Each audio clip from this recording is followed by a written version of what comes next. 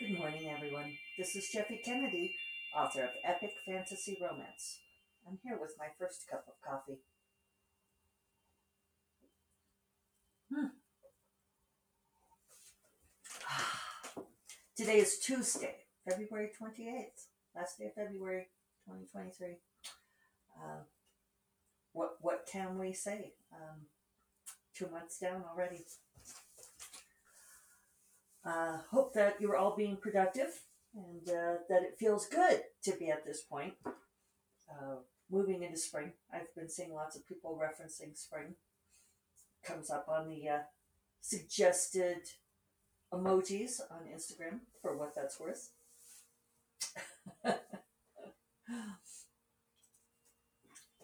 But I know I'm ready for a little spring. I almost sat outside again today. But it looks a little bit breezy. I didn't try it. The wind sculpture is spinning, so and it's not all that warm. So unless I get that perfect bubble of sunshine and no wind, it doesn't work. So I spent all day yesterday working on the Amethyst job, incorporating comments from my three critique readers. I was amused by the comments that some of you sent my way, empathizing on various points. Uh, yeah, it was a long day. I put in a long day, longer than I normally do. I'm feeling lately like I need to push myself more. And I know some of you out there are rolling your eyes at me, but hear me out. Um, well, yesterday I did 5 hours of revision work with 1 hour breaks between, and I was doing some pretty concentrated work, so it was good. I made it through all 100 pages. I mean, I wasn't drafting, which I feel like takes a different kind of mental and creative energy, but still I could do the 5 hours of work, and I'm just starting to feel like I was tired when I was done, but I wasn't completely wiped out. Now, it wasn't a Monday, or I'm sorry. Maybe I am a little wiped out now. It was a Monday, which means I had a couple of days of rest, and that does make a difference. We'll see how I do today. I do need to spend another day on it. I have to make one more pass. Yesterday, I went through, basically went through everybody's track changes and tweaked in places and did a bit of adjusting. I'm still working out the monetary system. I asked my friend Alex, who is the financial wizard, was one of my readers and gave me comments on the book and had tweaks in various places. So I started trying to keep track of, like the coins and he's funny because he was like, I'm adamant this is what it should be. And I'm like, fine, because I actually don't care. I have no opinion on this. I just want it to make sense. And so finally, later in the day, I said, okay, so let me just clarify. If this many silvers is worth this many golds and all of that, is that right? And he's like, what? He says, no, let me just lay it out for you. It's like, thank you. Thank you. Just do that. Um, Reader, I am good at math. I was in advanced math in school. I'm not a math idiot, but some of these, uh, I don't know. He was kind of wanting to get into like what the exchange rates would be between the human and fey realms, and I drew the line at that. I'm like, no, we're not going to do that. So anyway, I have to make sure that all the references to money are clear. And there's one more thing I need to weave in. I did a little bit of naming yesterday as well, which is actually kind of fun.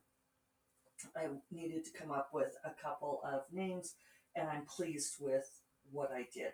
They were things that I had left unnamed in the story, and people wanted a little bit more detail on those things. So, and one of them, and I'm going into the weeds on this because I think some of you might be interested because I do get a lot of questions about my revision process, and it's not as easy to explain revision process, I think, as it is drafting, because drafting you can say, whether you outline or whether you don't, and how many hours you spend, and like, do you write linearly or do you stitch things together, all that sort of thing. And revision, it just depends on what you're doing. So in this case, I had come up with a term for the law, and sorry, I was just kind of thinking about how much of that to explain. But basically the police force. I'd come up with a term, and one of my readers, Kelly Robson, thought it wasn't working, and I didn't love it anyway. So she had suggested something else, and it sort of coincided with things that other people had said. It's hard to talk about this without going all the way into the details. So I'm just going to go ahead and you're going to get details on this story, which I know some of you have been wanting. But you're not going to get enough details to understand, so you're just going to have to live with it. So basically, other people had said that what the law drove would be cool if it was always hounds, and I thought that was cool too. And it was kind of in the back of my mind, and I had kind of gone halfway there, and so it's like, okay, I'm fully committing to it. It's the law hounds now, and they are in some ways literally hounds. That's all I'm going to tell you without explaining the whole premise of the story, which I won't explain now. But because of this, if I have the law hounds, I also had hellhounds, which I wasn't entirely thrilled with anyway, because one of the points that Alex had brought up was, what is the role of hell in this world? Which I knew I was going to have to address at some point or another.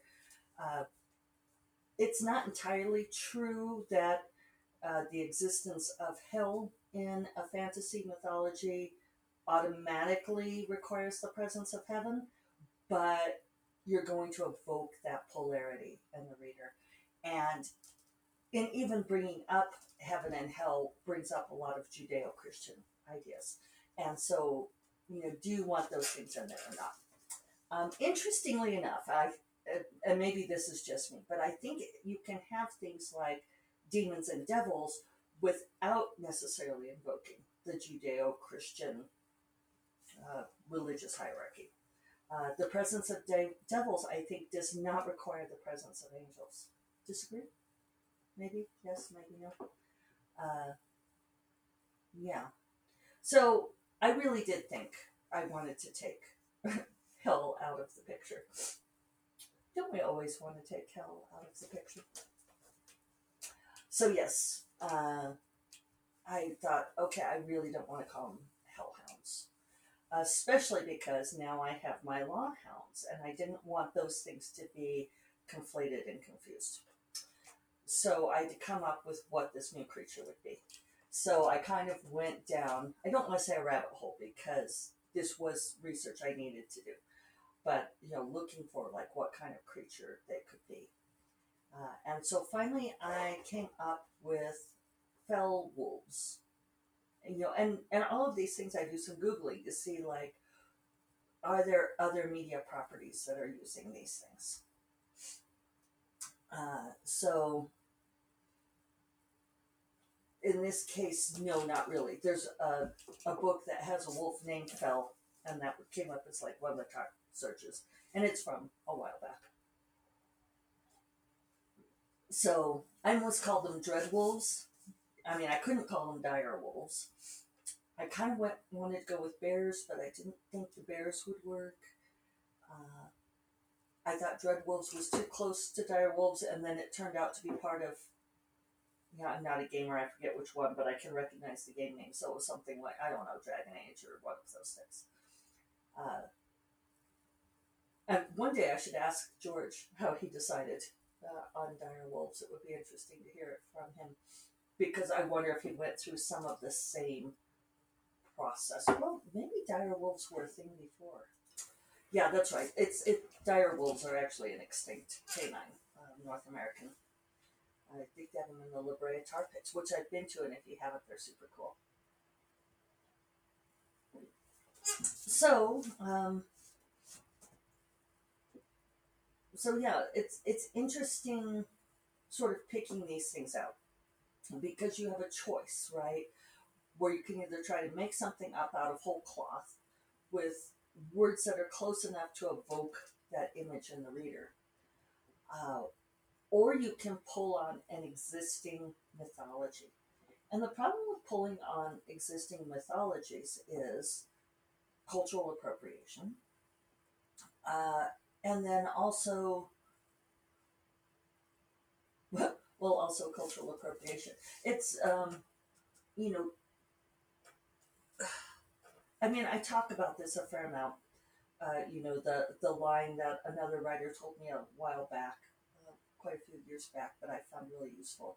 We are rich because we steal from the best houses, uh, and that is meant in a perfectly genuine, non-plagiarizing sense. You're not taking somebody else's work and pretending that it's yours, but the way that genre canon works, we build upon each other so that we can say that there are things like vampires or werewolves, uh, that kind of thing.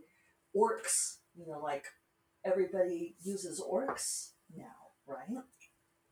And many of you, if you follow this podcast for a long time, know that I'm very interested in uh, how people develop their idea of what the origin of a creature is.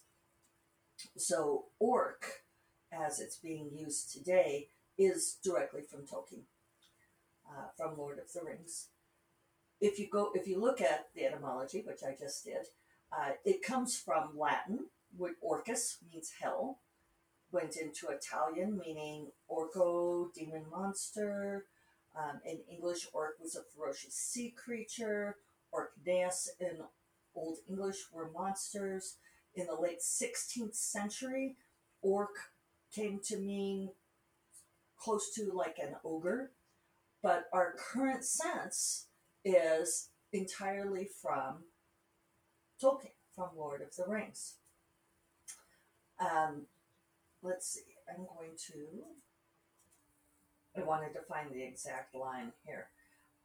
So it says, the orc was a sort of hell devil or giant in Old English literature, and the Orkney was a race of corrupted beings and descendants of Cain alongside the elf, according to the poem Beowulf. And I learned yesterday, which I didn't realize before, uh, when I was looking for another name for hellhounds, right? That Beowulf actually means something along the lines of hell wolf. Did you know that? Tolkien adopted the term orc from these old attestations, which he professed was a choice made purely for phonetic suitability reasons. So I just think that's really interesting because now orcs are very popular. Certainly the whole monster fucking genre, they love orcs, right? And I wonder how many people realize that they are basically, I don't want to say plagiarizing, but they are taking from the canon that Tolkien created, right? When we talk about vampires, we are taking from the canon that Bram Stoker adapted from oral histories and mythologies, right? So you can argue about who stole from where, who created what, who made up a thing from whole cloth. Uh, my fell wolves, may they become something famous and interesting someday. And then this will be like a seminal historical podcast, right? The moment she came up with it. Well,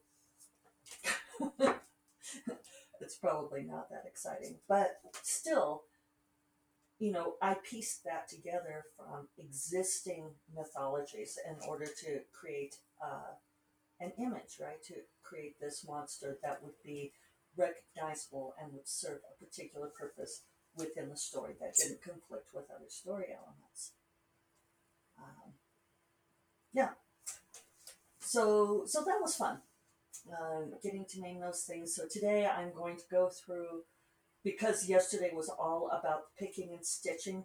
I need to make sure that it makes cohesive sense still, and I need to pick up anything that I missed. Yesterday I talked about ripple effects. These revisions were not ones that would cause massive ripple effects, but there could be minor ones here and there. One good thing about having crit readers at this point who are really good at picking out inconsistencies was I noticed that the inconsistencies that they pointed to, and they said, well, this kind of conflicts with this part, those are all because that's were sort of where I changed course, where I changed my mind about what the thing would be, like how the world worked, the course of events, that sort of thing, and it leaves these minor inconsistencies, right? And so they're like, well, why is this inconsistency here? Well, that's why. So now I need to make this pass. I thought maybe I would wait till after Agent Sarah looked at it. She will probably have some edits, but I have to do the smoothing pass today, and also to work in. So really just to weave in one more element. Make sure the money makes sense, that I have all the references correct in the various places, but then also to, sort of weave in, it's like one more relationship, naming a relationship that I had not previously named, if that makes sense. So, that's what I've been busy doing. And I still didn't talk about book boxes today, did I? You probably don't care. I haven't heard anybody clamoring for me to be talking about book boxes. I will say that I've been reading The Dutch House by Ann Patchett. Some of you will recall that Ann Patchett's one of my all-time favorite authors. Well, yes, she is. I love the way she writes. I don't always love her books anymore. I used to say that Ann Patchett was one of the authors that I didn't care what the book was about. I would just always buy her new release because I wanted to read. I just wanted to read her work, and I didn't care what story it was. And then lately, I have not liked her stories as well. I'm looking over at my row of Ann Patchett books, but I like The Dutch House. I really enjoy her essays, but I was looking at her books in order. I discovered Ann Patchett before most of you did. So there. A lot of people discovered her with Bel Canto, which is actually her fourth book. I discovered her with her first book, The Patron Saint of Liars, which I found in a bargain bin at my Hastings bookstore in my small town of Laramie, Wyoming. And I picked it up entirely for the title, The Patron Saint of Liars, and bought it on impulse and read it and was enchanted, absolutely enchanted. And so then I went on to read Taft and The Magician's Assistant. And I caught up to Bel Canto a little bit later, after I had read Truth and Beauty.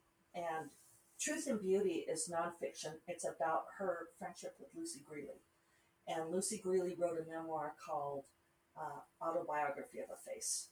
And for anyone interested in memoir and nonfiction or in writers' friendships, I absolutely, absolutely recommend reading Autobiography of a Face by Lucy Greeley and then Truth and Beauty by Ann Patchett. They are, your life will be changed, especially if you're really interested in that sort of thing. Run, I kind of didn't love, and I was surprised that I didn't love it. And then I really didn't like State of Wonder. And so I fell off of Ann Patchett for a while. And I'm seeing that there's a book called What Now that I never read, or The Bookshop Strikes Back, and Commonwealth. So I really did fall off of her for a while. But I was intrigued by The Dutch House, which came out in 2019, and I put one of those searches for it because I didn't want to pay umpty $1 million for the ebook. Sorry, I know. And so I bought it on sale, and I've just been reading it, and I really do love it. She is such a wonderful writer, and I have a hard time figuring out what makes her writing so good.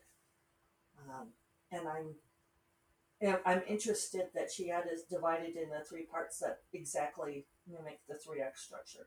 So the act three or part three started right at 75%. Um, and so I'm not sure what I want to say about the Dutch house, except that, yeah, it's interesting how she put the story together. I like the way how she has, it's kind of a family history, but she jumbles up the chronology in a way that is recognizable. Like, oh, remember that time that and fills in all of these little pieces, not necessarily in order. Uh, I'm interested to see how she lands it. Uh, I haven't. One thing that's very interesting about her books to me is that I never quite know where she's going with the story. Um, Bel Canto, I think, is a little bit of an exception to that because the way what that story is about has such a predetermined ending. It's going to have to end one way or another. Most of her stories, they begin in a place and they wind, and you're not quite sure what they're eventually going to tell. And this one is like that in a very interesting way. And I don't know how she does it. That she makes me feel completely comfortable with that. That I don't mind not knowing where the story's going. Whereas I feel like when I'm reading work for other people, that's a frequent criticism. I'm like, I just have no idea where we're going. But there's this, I don't know, there's a certain kind of storytelling confidence that is able to pull that off. All right, on that note, I'm going to go infuse my story with some confidence. Hope you all have a great Tuesday, and I will talk to you all on Thursday. You all take care, okay? Bye-bye.